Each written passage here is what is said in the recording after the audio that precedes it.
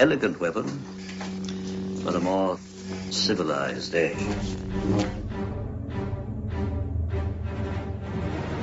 This is a journey into sound.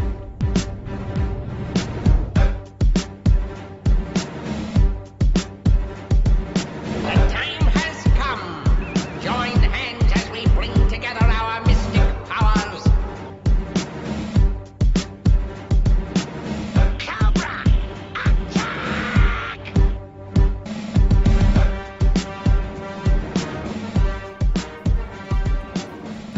Ladies and gentlemen, welcome to An Elegant Weapon, episode 350. My name is J.M. Clark, J, the Jedi Ross, Arash, a Jedi J. It is so wonderful to have all you beautiful babies here with me in the Smoking Pod studio atop beautiful Hamilton Mountain. 350 episodes of insanity and nonsense. It's been a grand adventure. I can't wait to have many more with you. Normally on this show, we feature a guest for the entire episode. We're not going to do that this week, and probably for a few weeks, because back in the beginning, I used to have a lot more stuff to get off my chest. A lot more that I wanted to geek out about. And you know what? I've been feeling it lately. I've been feeling that yearning. So we're going to throw in a little bit of the old school with a little bit of the regular school. We are going to feature an amazing conversation with an incredible indie comic creator this week. His name is Timothy Bach of the Family Graves from Source Point Press. Oh yes, of course. Speaking of Source Point Press, this episode and all episodes of An Elegant Weapon are brought to you by Source Point Press, sourcepointpress.com, the finest independent comic books across the land. So you're going to hear that. You're going to hear a conversation with Tim. He's a good man, and he's the writer behind The Family Graves, and some exciting stuff is coming from The Family Graves. We'll tell you all about it. But first, a few things that I'd like to chat about. You know, I loved wrestling as a kid, like any kid back in the 1980s, the golden age. Superstars that were so grandiose and so huge and so epic, and we loved them all, and we loved the universe, and it was so particular to the 80s, the style that, became accustomed for wrestling then. You know something, Mean Gene? I got back into wrestling in the 90s with the Attitude Era because I loved the idea of no heroes, no bad guys, just everybody with attitude. And also, come on, like that's when people really, like the finest promos ever cut. Thank you very much, you son of a bitch! And I'm not saying the only good ones, but the finest promos, the finest off the cuffs, the finest improvs ever happened during that era. Also some of the most ridiculous stuff. I don't even want to talk about that whole birthing a hand thing. Like, where the hell did wrestling go then? But either way, that whole era, it had recaptured me. Then as that died off, so did wrestling for me. I mean, I've always been a fan, in particular, going to so many comic conventions like I do. Wrestlers are always a staple there. So I've gotten to meet a few cool guys. But, never really talked about wrestling or featured wrestling on this show, really. Headlocked, way back in the past, which is an amazing comic book by Michael Kingston. You got to check that out. Involves a whole bunch of wrestling talent, making art on the page. Covers by Jerry the King Lawler. Crazy shit. You got to check that out.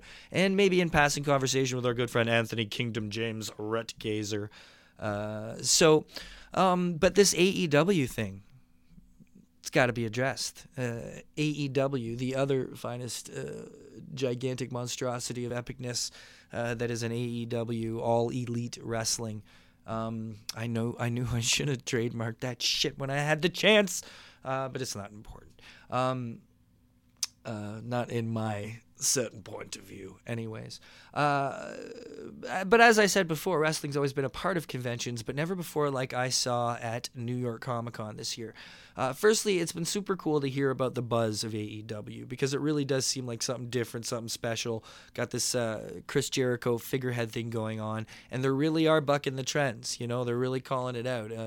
They're bringing it to life in that old Monday Night Wars way that we haven't seen in a long time, yet with a certain amount of deserved swagger, I hear this time. I don't know.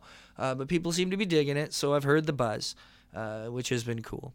Then at New York Comic Con, they were doing a panel for AEW Wrestling, and Chris Jericho was on the panel, and Cody Rhodes comes in through the back, through the audience, to the question mic, and starts doing his thing. You know, shooting his mouth off, and Jericho starts shooting his mouth off back. And all of a sudden, before you knew it, it was a grand old Scrappiosa right there on the convention floor, right in front of the panel table. Guys all pulling each other off. It was fantastic. To pull that off at that moment with that idea is really, now I see it. Now I get it. Now I understand what everybody's talking about, why they really are trying to do things different, because that's never been done before, and it was a brilliant move. Bring the show to the show. You got a show at a show, big giant show, all the show, right? So if that's what AEW is going to bring, a lot of fresh new all the show, hey man, I might even check out an episode. Wrestling. Those were the days. Oh, yeah! So I have always loved comic book television. Any little bit of it I was ever able to get my hands on, I devoured. Smallville, even My Secret Identity. Remember My Secret Identity? I got so excited over that show. Just for the premise alone, I would watch its awful ridiculousness. Things obviously have progressed through the years, and things have gotten better and better and better. But we have hit several pinnacles. I have a couple of shows that have been created recently enough that are easily my favorites of all time. One I cannot not mention would be Legion. I still got a bit more Legion to watch, but my goodness, it's unbelievably brilliant, that show. It's such a cinematic, whirlwind of, optic pleasures. I just absolutely love the trippy retro insanity of it. Also a great show with tremendous performances. And I love my C-dub shows. Some have gone up and down over the years. Some have gotten better. The Flash has easily been the most consistent. Last season and the season before, Supergirl was kind of mad, but it seems to be getting a little bit cooler. Green Arrow just should have been done years ago. But it was very cool to see the fact that they're kind of going back to the beginning to bring it to the end. And, of course, Crisis is coming up. We're going to have lots to talk about when Crisis happens. I'm going to be blabbing tons about Crisis. In fact, I plan on rereading it just to be on top of things before we get to watch the event. And we'll be talking about that tons when it comes. I plan to have a few friends pop by, a few familiars, if you will, to bounce things off of. But not this week, because I just did something fresh you're going to hear about, and I wanted to talk to you about it fresh. But either way, I digress. Back to comic book television. The point I was trying to get to was that of all the things other than Legion, I think, that have happened, I have loved much of it, but I have loved nothing like I am loving Titans right now. Titans is beautiful.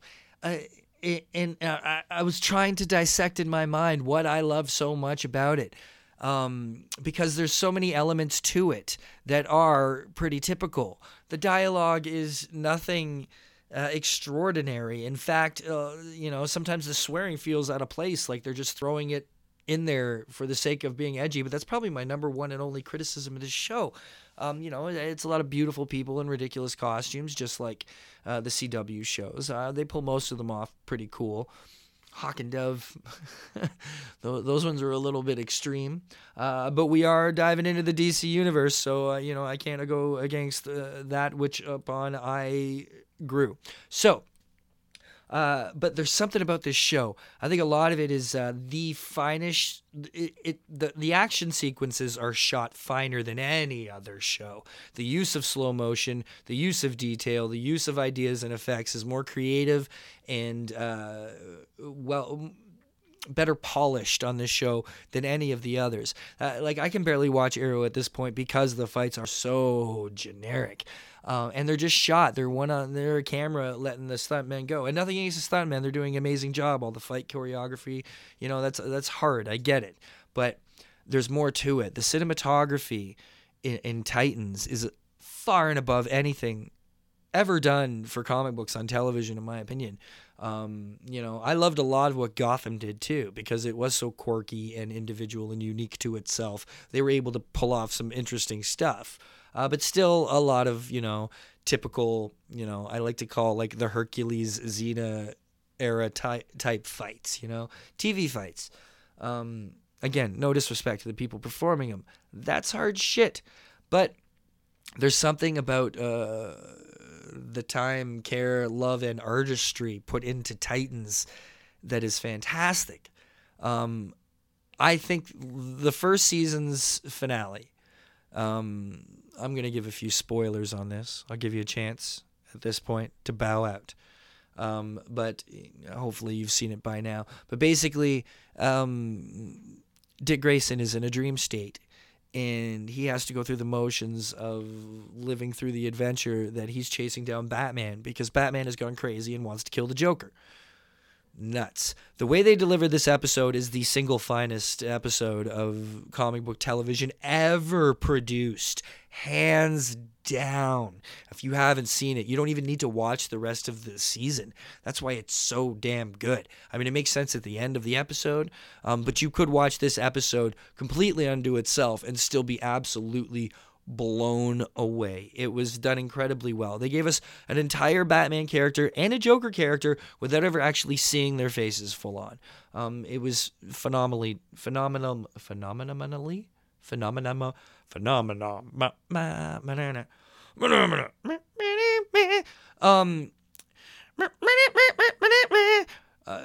It's so good. Watch Titans. It's brilliant. And it's so true to the source material. I think that's also another part of it. They're not fucking around at all. I mean, yeah, Starfire has probably, been the slowest to progress into a role where we recognize it more as a Starfire, because that whole innocence thing is not really there. That wasn't ever a part they brought into it, which might have been an interesting part of the mix, but I think that would have taken away from Rachel a little bit as this young central character.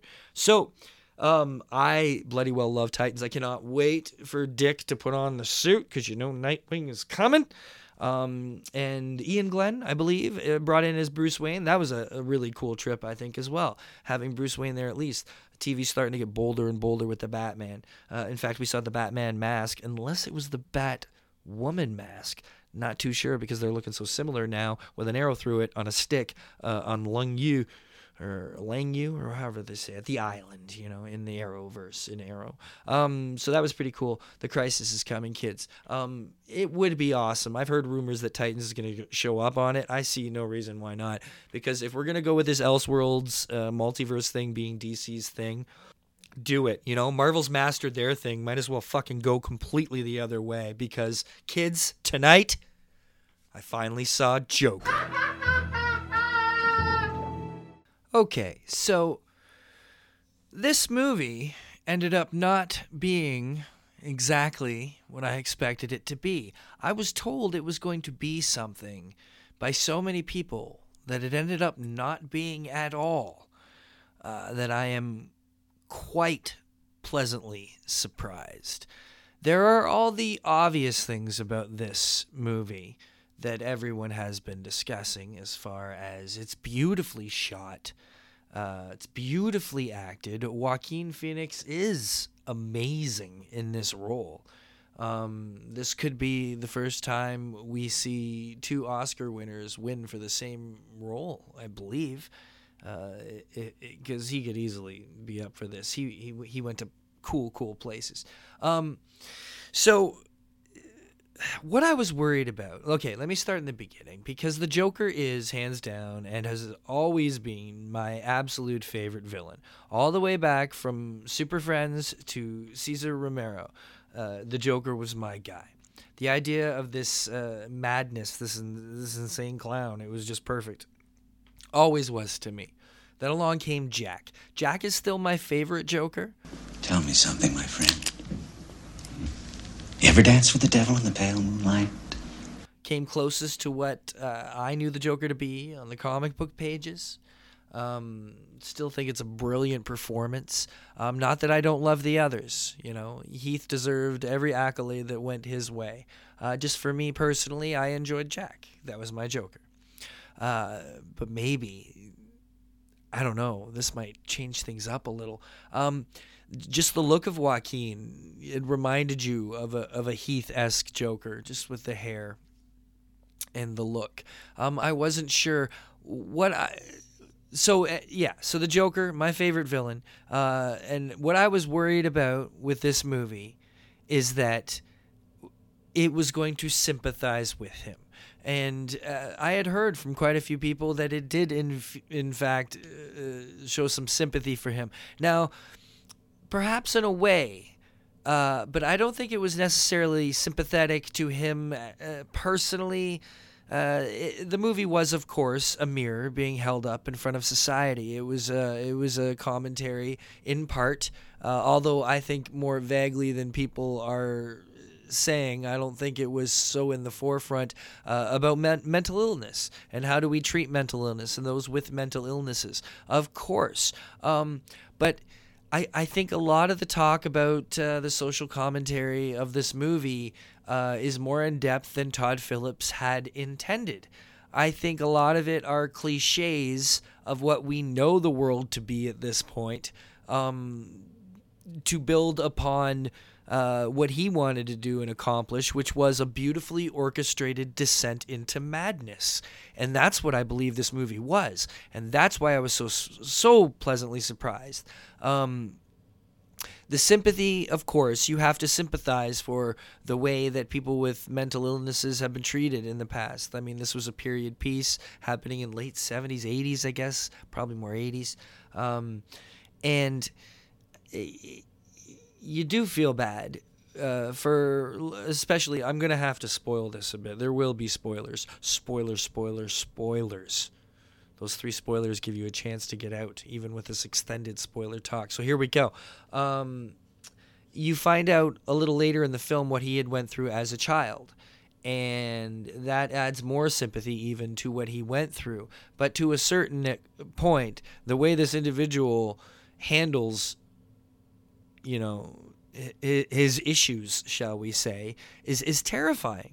This is a monster being created. This isn't just someone with serious mental problems who may pose a problem to themselves or someone else, or maybe not capable of fending or taking care of themselves. I didn't feel that was this. I felt this was more an examination of a like a serial killer or a psychopath in the respects of that we are familiar with them as the Mansons, the John Wayne Gacy's, the Bernardos, the crazies, right? Just monsters who, this abuse, as awful as it was and as obvious as it was, the trigger and the formula that, baked this monster, still, it's terrifying to an extent to know that humans are at all capable of this, extreme evil. And that's the Joker to me. This point of exceeding madness and insanity that terrifies us when it's so far away that we cannot comprehend it or identify with it. That's what I didn't want to do. I didn't want to identify with the Joker. You could hold sympathy for the things that he went through as a human being, of course, but I did not want to go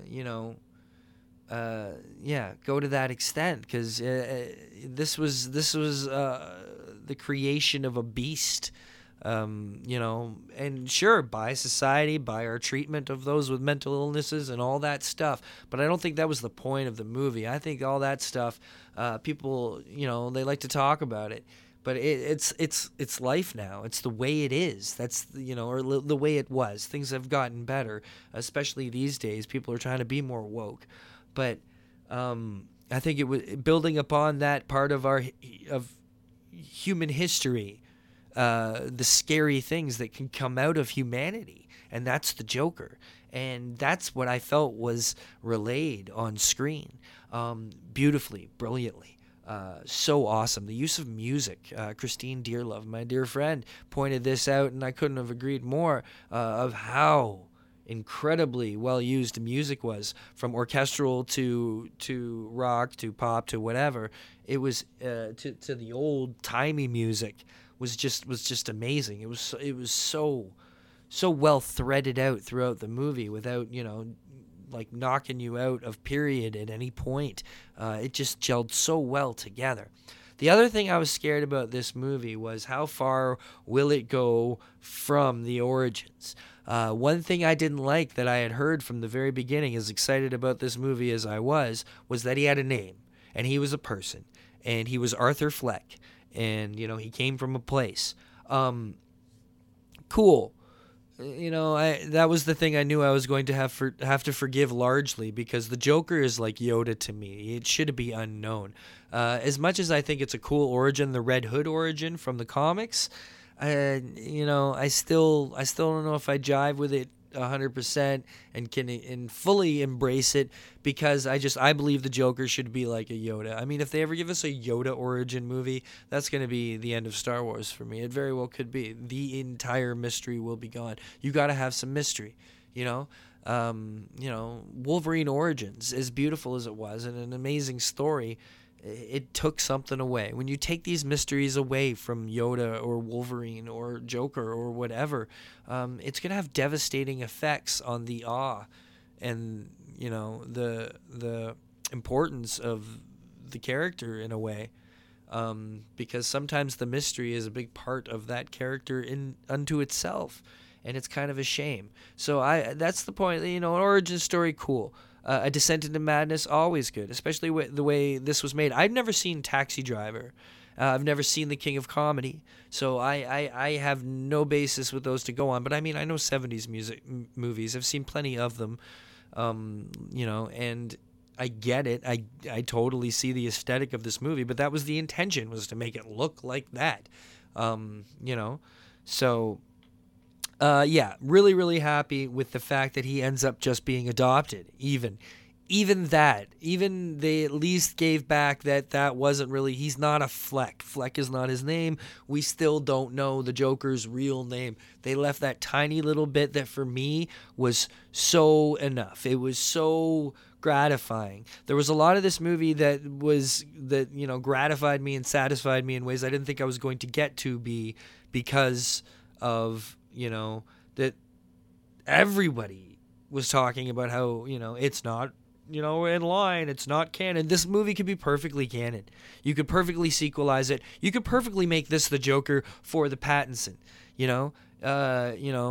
he's grown up and it's in the 90s or whatever, 2000s, and it would be perfect. Joaquin would have to be a bit older of a Joker, but by that time he could be so far gone, because this was a process, and it definitely wasn't over at the end. Really, really loved that. Speaking of Batman and Bruce Wayne, he was in the movie even way more than I thought. Flash to the ending, I cannot believe the fact that they actually, showed the murder, and we saw Crime Alley. The most disappointing thing about this movie to me was Bruce Wayne, and that kid was solid as a rock, and in a situation where he should have been way more weirded out or scared. I guess maybe you could say he was traumatized when the Joker was messing with him. That was kind of weird at the gates there. But then at the end, I guess you'd have to say he was frozen. I still think Gotham is the best portrayal of the Crime Alley murder ever, of the Wayne murders. That kid loses it. He did such an amazing job in Gotham. Blanking out on his name right now. Oh, I apologize. But yeah, that kid, so incredible in Gotham, and he just lets out this guttural scream, and he's like, ah! And it was never handled that way before. This kid always just falls to his knees, and he's traumatized and in shock. And they kind of did that again, so whatevs. Interesting take on Thomas Wayne, I don't think necessarily being like evil, but kind of a douche, that was really, really rad. So, what else? Yeah, really cool to have that in there. It could have totally made sense that this continued on, you know. Obviously, that was Alfred, not mentioned by name, but cool that he was kind of aged appropriate to where he would be an older English butler later on. What else about this movie? Oh, the violence. A lot of people are talking about the violence, and I thought it was beautifully handled. There's so many Joker-esque movies that were just fucking pegged so perfectly throughout this movie. When he drops the gun, when he's dancing in the hospital, and then he picks up the gun and kind of goes shh with his finger to his lips. That was very Joker-esque. And when he kills the Ralph guy who comes over with the little guy and just jabs him with the scissors in the neck there, that was out of nowhere and perfectly executed in Joker-esque finesse. Loved it to death. Yeah, they pulled this off, man. They pulled this off great. Giving that fucking little bit more mystery to his origin, that saved it for me in incredible ways. One more thing to address. The fact that everybody keeps talking about that this movie takes place perhaps potentially entirely in his head. Of course, parts of it did.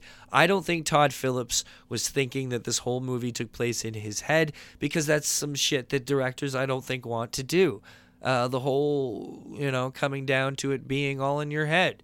The whole Shattered Island thing. I think it's too predictable. It's too cliched at this point in a way. And it made sense to me, the parts that weren't. Like when he's hugging the guy at the beginning, and of course the girlfriend, the fake girlfriend that he has all the way through making shit up. I like that there's a clear distinction between the real and the fake there, because why can't we just have a real movie where this guy descends into madness and goes fucking nuts and becomes a goddamn Joker? That should be enough. Now, at the end, people are talking about how maybe he's in that psychiatric ward all the time. No, I think it's kind of loosely obvious that he, after standing on the car and everybody cheering at him, that he gets caught again. And, gets, thrown into the psycho ward again. He kills that lady he's talking to, and that's why when he's walking away, he has all the blood on his shoes. And then he does his little dance and starts running away like the Joker always will and always does. And I loved that. I loved that, they kept it, for the Joker, in a way, it's a happy ending because he had come into himself, And then those moments when he has those full-on breaks and doesn't feel bad about it. Great. My favorite laugh of the movie is when he's walking, putting his shirt on, about to go in and get reprimanded by his boss in the clown workshop place there. And then he instantly stops laughing as he's walking around the corner, buttoning up his shirt. But that laugh right there, that was the Joker laugh, the one that you would expect to hear. But, brilliant performance. I loved it. I'd love to see it sequelized. I'd love to see them make him the Joker in the Batman. There's no reason why not. But I'm totally down with doing the Elseworlds multiverse thing. DC, let's make it so. All the Jokers, all the Batmans. I'm still waiting on what I would love to see, which is Neil Adams' own personal pick as the Joker, which would be Matt Smith. Come on! That'd be pretty sweet. There's so much that still can be done with the Joker. The two, the ones that may win Oscars and one that definitely did are ones that are very realistic takes on a madman. But I would still like to see, I would have liked to have seen Leto get more of a chance, like Jared Leto's Joker and where that could have gone. And I know it was weird, but we didn't get to dive in. We really didn't. I know a lot of people say, well, other Jokers or other performances made more of a stir with, 3 lines or whatever. I don't fucking care. I would have liked to have fucking seen more Leto and seen him get more of a fucking chance. So I hear that this movie is even more amazing the second time around. But Joaquin Phoenix, man, the body distortion and the dancing. The dancing was the best part. How Joker was that? No one, and there were so many weird little nods to Joker-esque moments, like from other movies, I kind of thought too. Like, painting, slapping, and fucking certain moves of the dancing. There was other stuff I can't remember right now, but I remember noticing a lot of stuff. All the clocks were set at 11:10. I'm not going to take that as meaning the whole thing was fake. I'm just going to take that as a fun little Easter egg of maybe the clocks were smiling. I've heard that one. But I don't want to go with the whole everything was fake. Let's not go with that. Can we agree to just let this one exist within its world? Can we? And he's the Joker, ready to go. You know, I like it better that way. So that's what I'm going to roll with. But either way, brilliant movie. This is what they should be doing. Not necessarily all these movies in this style, but like trying different things. Let's do what Marvel can't do now. Because remember, in a way, Marvel has painted themselves into a corner where they can only go outside their formula ever so slightly. You can have heist movies and you can have spy thriller movies, but they still have to be Marvel movies. DC, they can pretty much do whatever the hell they want, and Crisis on Infinite Earths is going to prove that as well. I'm very, very excited as a DC boy to see where all of this is going. Today, Paul Dano was cast as the Riddler. Cool. I can dig it. I'm loving this cast so far. Zoe Kravitz will make a wonderful, wonderful Catwoman, especially after getting dissed off in 2015 for being too urban. That shit still existed as back as like 15. Are people still saying that shit? Grow the fuck up, humans. If we don't grow the fuck up, we're going to have Jokers running all over the goddamn place. Let's use some reason and logic for a change, huh? Let's be the goddamn Batman. Alrighty, kids, here we go. Continuing the fine tradition of an Elegant Weapons independent comic creator conversation. A chat with the writer of The Family Graves from Source Point Press. Please enjoy my conversation with Mr. Timothy Bach. So, I go to the shows, I go to the cons, and I sell things. I sell these comic books. I sell them for Source Point Press. And there is one comic book in particular that is quite the seller. It is Source Point Press's maybe its most family-friendly venture, and it's a great book. I'm sitting here right now with the writer of that book. The book is called Family Graves, and this man's name is Tim Bach. Thank you for hanging out tonight, Tim. Oh yeah, sure. Thank you for having me. Absolutely. Thanks. Well, Thanks for that intro. Well, hey, this is the end of kind of your rite of passage, because I don't consider anybody at Source Point truly Source Point until they've been on this show. It's been an unofficial golden rule of mine, and I don't think anybody else adheres to it in any way or gives it any stock. But I like to think so for myself. So. Right. Either way, The Family Graves, like I was saying, man, a super fun book. It's a book that moves well at cons, particularly for the fact that it's one of the few things that we can point to on a Source Point Press table that won't traumatize little children. So tell me a little bit about the history of it, because I don't know. One day I was just working a show, and bam, there was this brand new book, The Family Graves. So where did this book come from, man? Yeah, well, it really came from my love of the old movie monsters and kind of the Fantastic Four. You know, I kind of tell people it's sort of the Munsters meets the Fantastic Four. Yeah. And you know, I love those Universal monsters, the Wolfman and Dracula and Frankenstein's monster and all that. And you know, I wanted to do a team superhero book. And so I had this idea of doing this sci-fi monster kind of mashup thing. And so that's really kind of where it came from. And then I got together with Brian Atkins, who I've done a couple other comics with, and I kind of pitched him the idea, and he thought, oh yeah, this will be great, you know, we'll do it. And so we were working on it, and we put it together, and then we pitched it, and you know, we were able to make it happen. So it's pretty cool. That's fantastic. Did it go straight through to Source Point, or were you a Comics Experience guy? Yeah, I'm with Comics Right. Experience, and that's kind of where I met Brian. I actually had met his brother through Comics Experience. I had taken some classes and had gotten to know Andy, and then because I kind of had a connection with Robert Atkins, Brian's brother, who, if you don't know, Robert Atkins has done a lot of work on G.I. Joe and stuff like that in IDW, really in the heyday of the G.I. Joe book. You know, he did that, and now he's actually back doing a G.I. Joe book, which is pretty cool. But I had kind of known him, and then at a con I met him and his brother, and I got talking to Brian. And I think we hit it off, and we started doing some things together, and we did this book that I've mentioned called Gargoyle by Moonlight, which is kind of an old kind of a I don't know, I don't want to say a tribute to like 70s Marvel horror books, so monster books, but it's really just about a big monster guy that goes around punching other monsters, and it's a lot of fun, and there's a real sensitive character drama in there, but it's mainly like an action thing, and I thought Brian would be perfect for that, and then I really got to see that Brian is really perfect with acting. He can really make the characters emote and make that feeling come off the page, and so I thought he'd be perfect for this story about this family. It's very animated. Because it's a very animated book.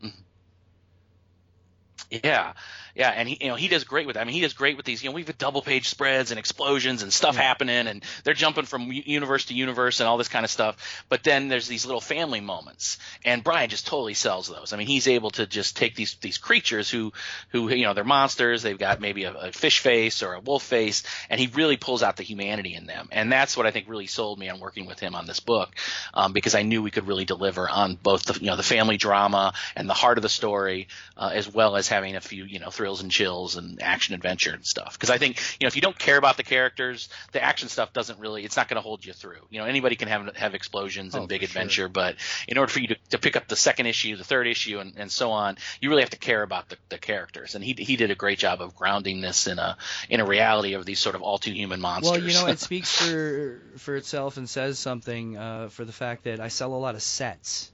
Like, at the shows, it's not just like people checking out the one issue. Like, people look through it and they enjoy it enough that they're like, yeah, I'll take all 4. You know what I mean? Like, yeah, I've actually, I don't want to pat myself on the back, but I've actually found that people really, if they like the idea, boom, they just buy the book. And I think that really is a tribute to Brian's art and to the concept. I think it's really easy to latch onto, say, hey, it's the monsters like the Fantastic Four, or sometimes I tell people it's like the Incredibles, but with monsters.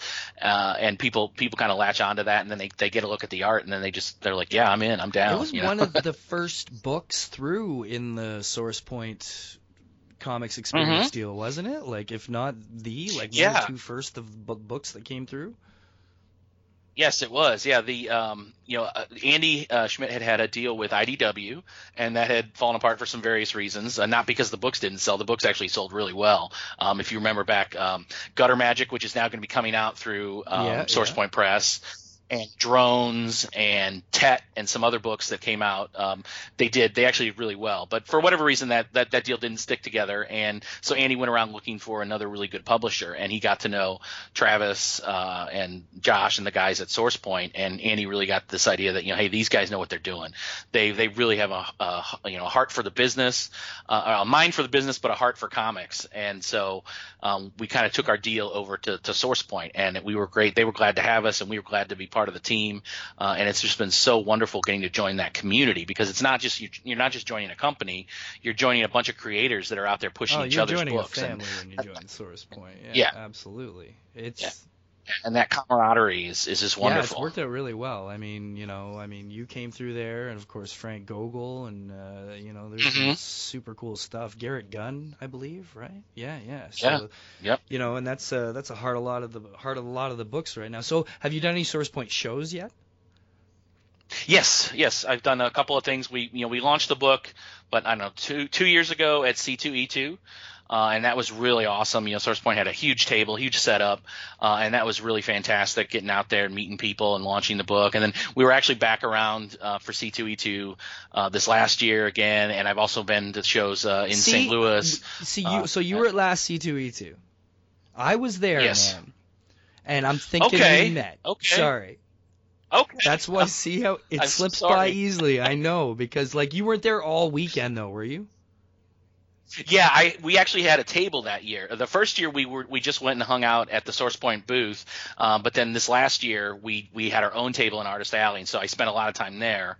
And then I just kind of would come over a couple times to the Source Point booth, and there was so much stuff going on there. I was like, well, I've got my table, I'll just kind of make an appearance and then go back and whatnot. So yeah, I'm terribly sorry if we did. It's also super valid because it was a freaky show for me, because I ended up having some serious tooth issues. At C2E2, and the day after I came home from C2E2, I had all these problems, and I had to get a bunch of teeth pulled, and And I was just, Oh man, I hate yeah, this stuff, totally. man. It's the worst, right? So I feel for spent ya. all that weekend in yeah. Chicago just like doped up on painkillers, just trying to manage, like, why am I even here? Like, it was, so I wasn't my usual uppity, energetic self that weekend by any means, so I could have easily been, passed by. But don't worry, if you're at the next one, I'll make sure that I'm much more bright and bushy-tailed for sure. But still, it was a good year. Twisted came out and had their signing, and C2E2 is always a super exciting show. You're in St. Louis, right? How's the comic scene down in St. Louis? In St. Louis, it's fantastic. We have a long history of great comic shops and creators. I think Roy Thomas was from St. Louis, Denny O'Neil was from St. Louis.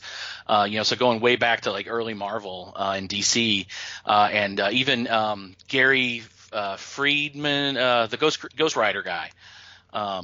Gary Friedrich is also from St. Louis. So we've got this really long history. And then, of course, now, again, big names like Matt Kent, Brian Hurt, people live here, Chris Somney.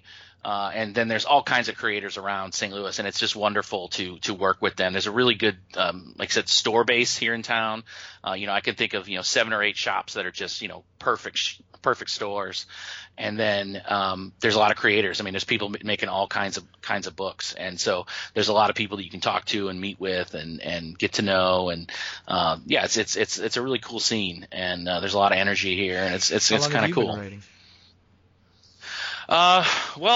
Doing a lot of different things in writing for a while. I did, so like some theater. I did some screenplays and things like that. But I always kept coming back to comics because I just, I really love those. And so I don't know. I think Brian and I started doing some stuff in maybe 2013, maybe. And just kind of going forward from there. Right on, because you've done like 4 other books or something that I'm not familiar with. Mm-hmm. So it'd be cool to be able to check out one of those one day. And you got a bit of a team going for Family Graves, right? Like you got a few other people working on the book. Mm-hmm. Who else you got going there? Yeah, so we have on colors Anders Zarate and Dijo Lima, who did the colors, and then Brandon Daniels, who's another St. Louis guy. He helped out with some of the production work on it. And then Marco De La Verda is our letterer and production all around superstar. He brings it all together. Right. Everybody, as you know, comics is a team sport, and you bring all that together. And he's just a fabulous guy to do the letters and then the production and size it for the printer and get it ready or size it for Comixology. I mean, all the different specs. He takes care of all of that. So yeah, it's a lot of fun working with those guys, putting the book together. It is, yeah. There's it's so interesting as a writer. You sit there staring at a blank screen, and then you give it to an artist, and then they make it better, and then the next guy comes along and he adds some colors to it, and it's even better, and then the letters come in, and it's like, wow, now I'm holding an actual real comic book. Oh yeah, the way it all comes. The way the team can elevate the individual parts is really exciting for the individual parts themselves. You know what I mean?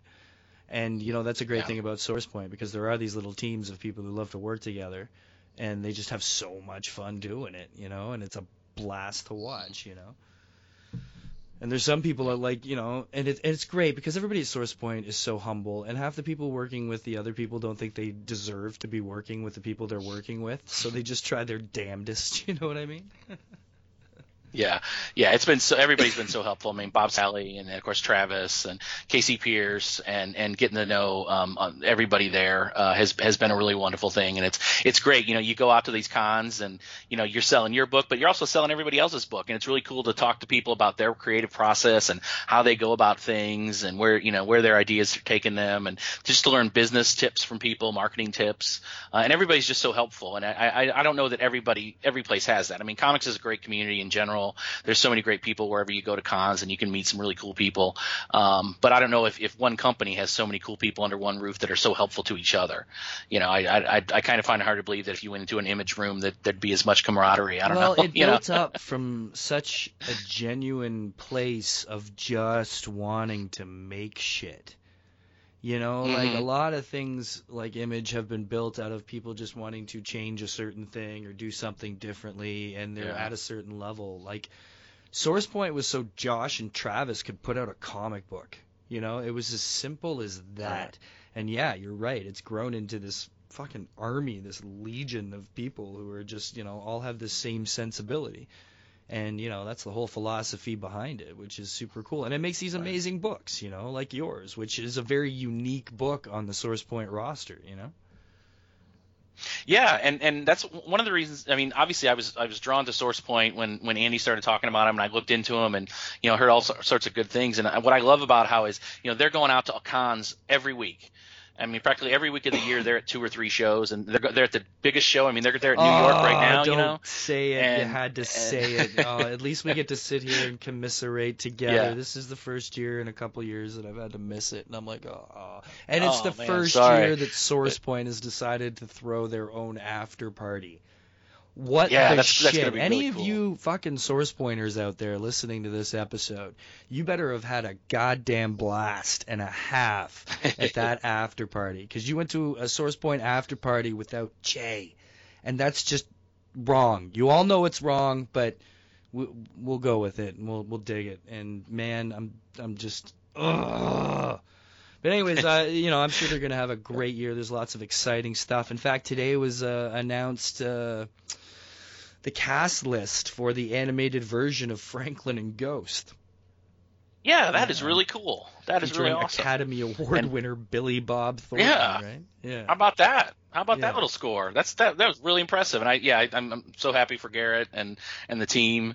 That's just really cool that this little company has made so many inroads so quickly, and I think it's because of the material. I think there's some really good original material coming out of Source Point, and I mean, people always talk, we're in a golden age of comics and all this kind of stuff, and but there's a lot of books that I don't really care for, and and everybody has their own taste, but I think at Source Point there's really something there for everybody, from sci-fi to horror to comedy and everything in between, and even something that's maybe a little more personal and confessional like Frank's stuff, and it just keeps getting better. And that's one of the reasons why we wanted to go with Source Point, because we knew that we had a book that was going to feed into the horror audience, with monsters and creatures and stuff like that. And there was a sci-fi audience, but then we were bringing something that was a little bit different. And I think that also made us attractive to them, because it was something a little different. Like you said, it's a book we can give to other people, maybe their kids or younger people, and draw them in if they're not into, man, I've told Travis total. many times, I know it doesn't fit and it's not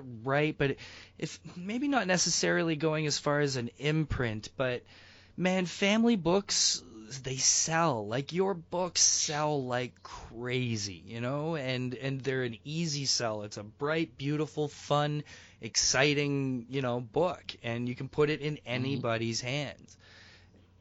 Yeah, and I think when a lot of my inspiration for this is like classic comics. I want big fun comics. There's nothing wrong with dark and gritty. See, you're and hitting the introspective. nail on the head right there by saying I want, right? And this is why I think Source Point's material is so unique, because it's going back to the core belief of making shit that people want to see themselves. Like, these people that are making this shit, they're not making it for anybody but themselves. They're making the stories that they would want to read and they want to tell and they want to see, right? So exactly, yeah, and that's what I was doing, and the book has hit like a sort of a family audience, and obviously that was part of our thinking. But really, when we sat down and we're thinking about it, I think a movie like Star Wars. I mean, that's not really a kid's movie, but it is a family movie that everybody can enjoy, and people of all ages get something out of it. Indiana Jones is the same way. Those movies were made at a time when they were just sort of the PG mainstream kind of movie, and they're so enjoyable on so many different levels. And I think that's kind of what we were doing. Yeah, with you Family just nailed Graves. it on We the wanted head. this Yeah, kind of that's thing. exactly how it is there too, because it's not a kid's book, and I don't want to give the impression to anybody that it's like a straight up kid's book. It's a book that's not just. It's a book that's just there telling a story about an interesting family. It's not, trying to go for anything other than anything outside the story as entertainment. You know what I mean? Like, other than the fact that, of course, they're monsters and this and that, but you're not trying to be gory for gory's sake or edgy for edgy's sake or any of that kind of nonsense. You know what I mean? Like, not saying that stuff is nonsense. I mean, I love edgy books and all, of course, but when you're trying to do it just to be that way, it doesn't always work out, Right, and and I also wanted to kind of tell more of a positive story. It's funny, like one of Rick Remender is a big influence on me, but my stuff isn't like Rick Remender's. I mean, he's Right. definitely the adults only side of the pool, and my stuff comes out a little different. But there's a lot of sort of similarities between Black Science and the Family Graves, and I didn't do that consciously. But it's funny, as I was thinking about it, like, well, yeah, there's a lot of things that cross over. But I mean, I'm kind of aiming for this other kind of audience where I want to tell more of a positive story about family. I think a lot of times there's a lot of negative stuff that goes on in the world. And a lot of negative stories about family, a la Rick Remender's. Pretty much all every superheroes story. must have some sort of traumatic family event in their lives, for sure. Yeah. Yeah, and I just thought, it would be nice to see a family that goes through some struggles, and everything's not peachy keen, with the Graves family. I mean, with the dad who randomly shifts into a werewolf, that is definitely causing some stress in the family, and the it's dynamic dangerous. is so much fun how they all have to deal with each other and shit. It's good times. There are issues 1 through 4. And Yes. The recent news, the brand new news, the reason we're getting together and chatting and having some news is because you are finally collecting them. Yes. Do tell. Yeah, sir. that's really exciting. Well, yeah, we've got the first 4 issues done, and they're being collected with a trade along with some. We had some variant covers that we never got to use, and those are going to be in there. Covers by like Drew Moss, or not Drew Moss. Drew Moss actually has some pinup art in there, but like Megan Levins and Lorenzo Lozana. Robert Atkins actually has a cover in there for us. So we've got some really great alternate covers. We've got some really cool pinup art, and then the collected series. And Brian and I are talking. We actually were just at a little library con this 2 weekends ago, and we kind of laid out the story and what our plan is going forward. So he's committed to a couple of things, which is great because he's keeping busy. He's getting a lot of great work, but it does make scheduling creator-owned stuff a little difficult. But we have a plan, and we're hoping to get out a one-shot fairly quickly in 2020, and then very soon after that have another 4 issues, another mini-series So coming you're as well. sticking with this. You're not like nothing else on the burner. You're like, I'm all in for Family Graves. Yeah, I think we've got something that's really getting Absolutely. some legs, and people really seem to like it. And we would love to go back and do some more Gargoyle by Moonlight as well, because people, again, that's something that people really seem to dig. And we'll hear people, oh man, you need to make more of those. It's one of those things you go to shows and you see the kind of the same people all the time, and they're like, man, you need to come out with more of that. And I'm working on some other things. That was just something I published myself. It was my I'd done some short comics and things like that, and some short stories. But then when I thought, hey, I want to go out and do something, that's when I kind of got to know Brian, and we did a 36-page one shot, and it's kind of a mini graphic novel. So it's it's a full complete story, and it stands completely alone. And what's that about? And it's this great story. Well, it's about this guy who has a curse that turns into a gargoyle every night, and he is trying to figure out a way to take back his life and undo the curse. And because when you're a gargoyle, you don't sleep, it ruins your life. It's really hard to date people. You can't hold down a job, and so he's feeling sorry for himself, and he ends up just kind of discovering that his curse is kind of a blessing for the city that he lives in, because it turns out there's a lot of creepy crawly things that go bump in the night, and so he ends up punching a lot of monsters in the face and stuff like that. And it's a really the issue itself is about the gargoyle. He comes upon a demigod who's trying to annihilate the city, and he meets a nice museum woman who works there. She's an archaeologist, and she kind of puts the puzzle pieces together for him. She's kind of the brains of the operation. And then he has kind of this mystical character named Drina, and she is also guiding him. She's sort of the Obi-Wan character. So you've got these 2 women in his life that have different roles, and then he's kind of the brawn and the muscle. And so it's a real fun. Cool, again, man. with the Family Graves, it's oh, thank you. Yeah, it's the same kind of thing where you've got a guy who is this monstrous character, but he's not evil. If you think about gargoyles back in the day when they would put them on buildings, it was to ward off evil spirits and things like that. And so he's kind of got a complex about that he is not a monster. He's the thing that fights monsters. And so he's got a kind of a complex and a chip on his shoulder about that. And so it's a real Does fun it exist story. anywhere And then, still? yeah, you can get it through you can download it digitally through Comixology, and you can also order it. I think you can probably still order it through Kablam, or you can see us at one of our cons. I always have some copies with me, or not Kablam, Indie, but their sister site, Indie Direct or whatever that is, where they can order on demand. But then we did a one shot after that because we had some pretty good success with that, and I just kind of published both of those out of my own imprint, which I call Moonrise Comics. And if you go to moonrisecomics.com, you can kind of see more about that and also more about the family graves and stuff like that. We did a one shot on that. And we'd love to get back to it. And I've done some couple other stories. I have a few things. I think every indie creator has stories at various stages with various people, and life's hard. Yeah.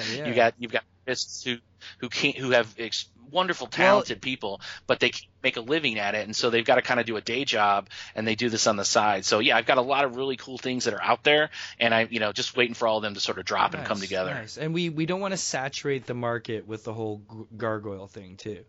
Because, you had your turn first with Gargoyle, and now very soon Bob Sally is going to have his turn with Broken Gargoyles. Right. Oh, my God. Cool. I had the pleasure of reading it, and it's really good.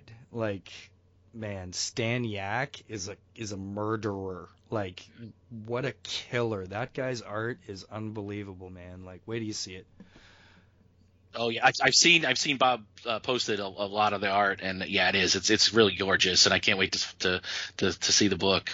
It's a really cool idea, and it's done really well. And I think it's going to be another good hit for Bob. He's really just been knocking them out of the park lately. He's a team player, right? Just like you were saying, like he knows how to put a team together. Actually, he's probably one of the better ones at that. He's a humble dude. Like he knows he's got enough skill that he can write. But, he'll never say he's a fantastic writer, but he's really good at, making stuff fit. He just knows, what'll go with what. I mean, hell, like he was the very first, pretty much, him and Eastern were the first two to actually snag Sean Daly to make comic books with, Mm-hmm. and that was a hot get because, that boy was fire. But as far as the trade, how is this gonna go into previews? Are we gonna kickstart that? What's the plan for this? Yeah, we're actually in previews. We've been in previews, and it's actually the book is dropping on October 23rd. And in fact, Andy Schmidt just sent me a photograph yesterday. He has some books, and there will be some books at New York Comic Con. And it's up on the website, so people can put their order in. For if you go to sourcepointpress.com, you can order it right from the website, or you can tell your comic shop to get it for you. It's the diamond code is August 192208, and it'll be coming out, like I said, October 23rd. So just in time for Halloween. You need your monsters, you need your adventure. Book for Halloween, absolutely. There will also be copies available of the single issues, at least. I'm sure. I don't think they'll get any trades out to me out here in the Canadas in time, but there will be all 4 issues available at the Mississauga Comic Expo on October 19th at the Mississauga Central Library. So Source Point. I'll be there slinging comics, and a bunch of those comics will be, again, all 4 issues of the Family Graves. So y'all can come on out, get yourself some copies, and check out what the fun is all about. Tim, thank you so much for hanging out with me for a little bit this evening. Thank you. Spreading the Family Graves love and the Source Point love, yes? You got any shows yourself coming up? That's right. Yeah, we're going to be in Kansas City on October 27th for Halloween Comic Fest. There's a kind of a big show going on there. There's a comic book shop who actually does like a whole big comic con. They've rented out like a small convention center, so that's going to be really cool. And then we're going to be doing some things. I've got some really cool stuff that I can't announce yet because the details need to be firmed up, but we'll be doing some big store signings as well. In St. Louis, we'll be doing the Fantasy Shop probably on October 23rd, the South County location. The day the book comes out, we'll be having a signing there, and then look for some bigger news What's the big show later. Down there? Yeah. In St. Louis? Well, there's right now it's only Wizard World. Unfortunately, there was a really great show here called Project Comic Con that got they brought in some of the best guests, and they had a fantastic artist alley, and it was run by a guy who owned a comic shop and some local people, and they did a wonderful job, but I guess they just couldn't keep it working. So yeah, right in the St. Louis area right now, it's only the Wizard World, and it's getting. It's not getting great. It gets kind of worse every year as far as the artist alley park goes. Someone out there in St. Louis, if you have the ways and the means and you're listening to this show, give the people the Comic-Con that they need. God damn it. Yeah. That's just ridiculous. And it is surprising because, again, like I said, we have so many great stores. Several of our stores have been Eisner nominees. Right? And yeah. Oh, and then there's more than that. Like I said, I can think of like 10 just off the top of my head that are really great shops here in St. Louis, and there's still others. Weird. And so this city has a really great comics tradition, and that we don't have. Well, a big there's con. obviously kinda, the community to support that many shops. That makes Right. zero sense Right. that there's no show. Like, and it's like you don't have It's not like you don't have creators coming out of there like big time. So.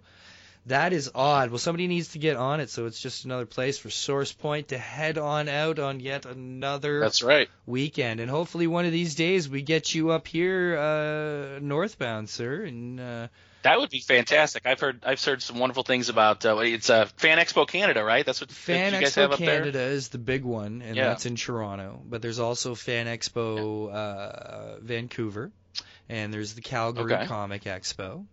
And there's Halifax and Edmonton, and there's a bunch of really good shows. But yeah, Fan Expo Canada is the one in Toronto, and that's the big time stuff. That's the show that's a lot of people are always surprised to hear that it's right up there. Every year it's San Diego, New York, and Toronto. Those are your three biggest Comic Cons. Yeah.